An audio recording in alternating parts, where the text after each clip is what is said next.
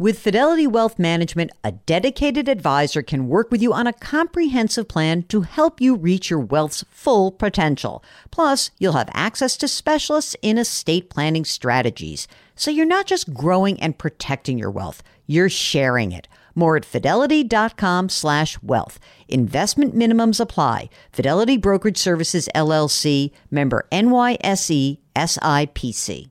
And now, a word from our sponsors at Betterment. If you are listening to my show, you're looking for tips on how to work smarter, not harder. And let's be real, you're already working hard to earn your money. But how do you make sure that your money is working hard for you? Here's how. With a Betterment automated investment and savings app, your money will go to work. They've got technology that will provide you with advanced tools, and they're built to help maximize your returns, not to mention your time. They have expert-built portfolios of low-cost exchange-traded funds. You know I love those exchange-traded funds. There's automated investing technology, and as part of that, automated rebalancing. Many of you have been asking about rebalancing, and it sort of feels like a hard thing to do on your own. With Betterment, easy peasy. They do it for you. Visit Betterment.com to get started. Learn more about high-yield cash accounts at Betterment.com. Investing involves risk. Performance is not guaranteed. Cash reserve offered through Betterment LLC and Betterment Securities. Betterment is not a bank. Welcome to the Jill on Money podcast. It is Wednesday, June 16th, and this is the program that takes the mystery out of your financial life. How do we do that? We encourage you to ask questions of us. And the way you can get to us is to send us an email, askjill@jillonmoney.com, or if you're on our website, the jillonmoney.com website, all you need to do is click on the contact button and we will get your message. That is what Greg did. Hello, Greg. Where are we talking to you from? You can, of course, lie because you can be anonymous if you want. But where would you like us to be talking to you from? I live in Minnesota, about a half hour northwest of Minneapolis. All right. So what can we do for you today, sir? Well, thank you, Jill. I am 60 years old, semi-retired. My wife is 10 years younger. Her plan is to work for about another 3 years. In total, we have about $2.6 million saved in various pension funds, brokerage accounts, IRAs, SEP IRA, a deferred comp that I had from working for the Minnesota legislature for a number of years. And I am converting the pension funds that I had to Roth IRAs. Wondering what suggestions you have for that. We're aggressive investors, and we have some pretty expensive plans to travel in our retirement years. You said that you are semi-retired. How much are you making right now? Probably about $20,000 a year. Okay. And how much does your wife earn? She makes about $160,000. You said you've got $2.6 million saved. How much of that is pre-tax money? 1.6 of it. Wow. Okay. That's a big chunk. So she's going to work for 3 more years. Are you going to keep working, take in, 20-something thousand a year, or are you going to call it quits in 3 years also? I'll probably do a part-time gig of some sort. Mm-hmm. Okay. Tell me some more. Kids, no kids? What do you got? Kids in college. We have 529 plans that are pretty well funded for them. So I don't feel like, unless they go to expensive graduate schools, I think we're pretty well covered there. Okay. I feel like kids are on their own if they do that. That's not on you, unless you have tons and tons and tons of money. But really, they got to do that themselves. So I'm taking you off the hook on that. Okay. How about house? Fully paid for, probably value is about $375,000. Okay. And in the plans of we have aggressive travel plans, what are we talking about? How much money are you going to spend? I need to know kind of the what's our target here? Sure. Well, our plan is to maybe spend a month at a time each year in retirement living someplace. It might be Paris for a month. It might be Costa Rica. It might be Thailand. It might be Australia. Mm-hmm. So, I would assume that those types of trips are going to run, upwards of $50,000, maybe more. And what about your other general needs? If I forget about the travel, what do you think you need to live on? Oh, on a monthly basis, I would say probably 5 to 7 thousand. 5 to 7 thousand, but you don't have a house. I mean, a payment. That seems like a lot, no? Well, we do have a vacation home in Florida and a cabin in northern Oh, Minnesota. oh, you left that out. Okay. The vacation home in Florida and the cabin, how much are they worth? Vacation home is in Florida is probably about 250. The cabin is probably 400. Okay, 250 and 400 and no mortgage on those either? Correct. Wow, you got a lot of house there. Is the game plan that you keep those as is, or in retirement, is something going to get sold to help fund this 50 grand a year little habit that you're going to have?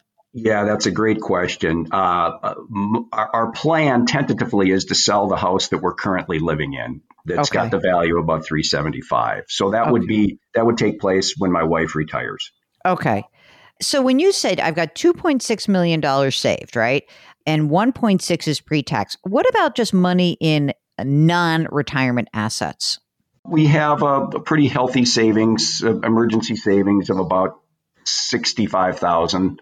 Other brokerage accounts, checking account, that type of thing.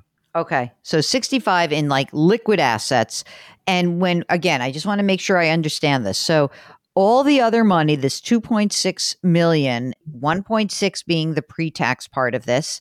And in 3 years, when she's 53, will either of you be entitled to a pension? No, she will be able to get a pension a few years after that, but it'll be very nominal. She has not been in her current position that long, so it might be $500 to $700 a month.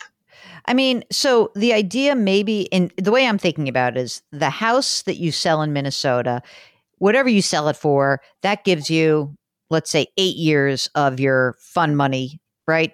50 grand a year, right? So I'm going to pretend the house you sell it for 400 and, it's great. And you got 8 years of travel. So I don't have to worry about that. But I feel like you don't have that much money saved for this next period of time, because your wife's really young and you're really young. And so if I consider that, like, from your age 63 and her age 53, even if like the money that you have right now grows to 3 million, okay, that's not a ton of money for your income needs. So what's your Social Security game plan right now?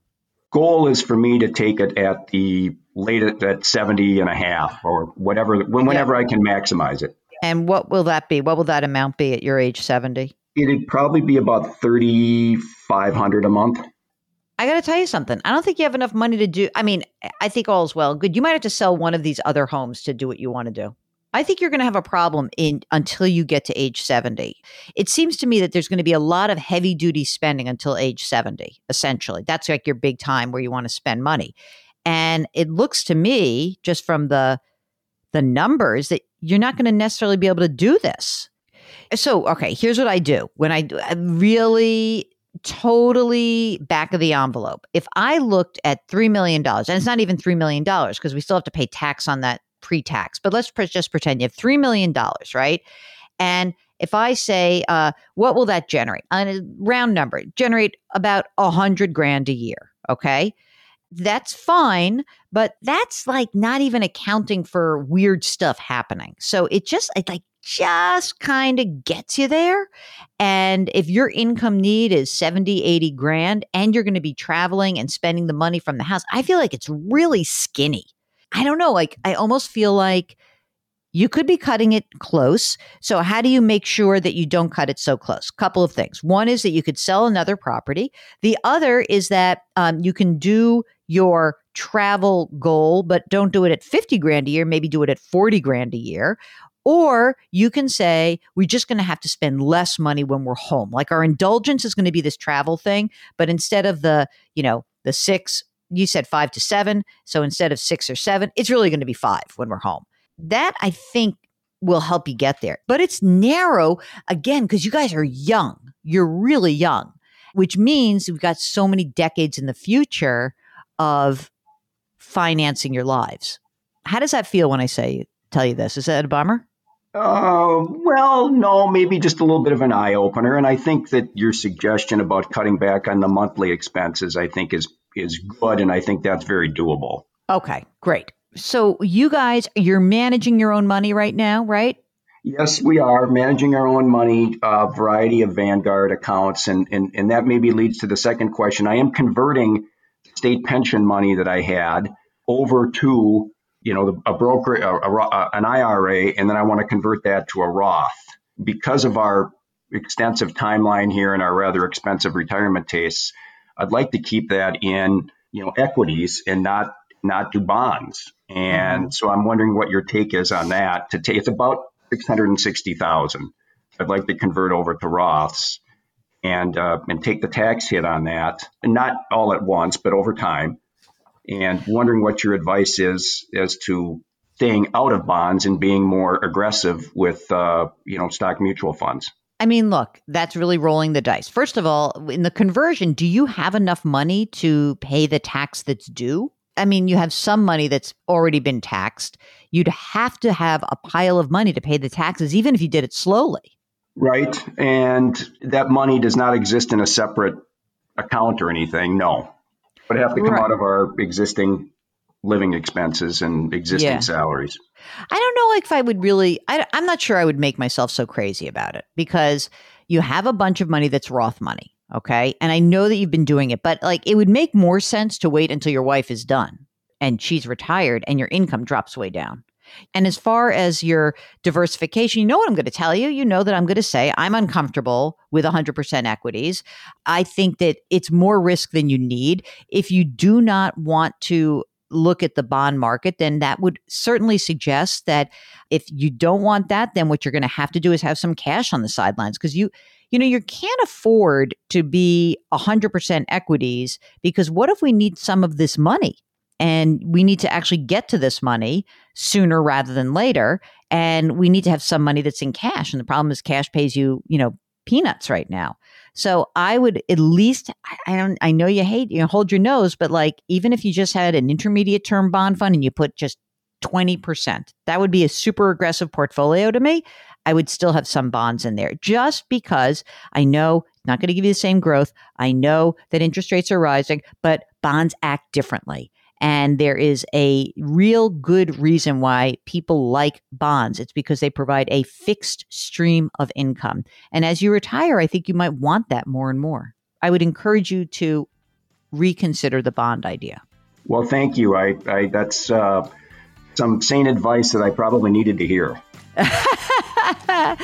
Greg from Minnesota, it has been my pleasure to chat with you. If you want to be like Greg, and who does not want to be like Greg?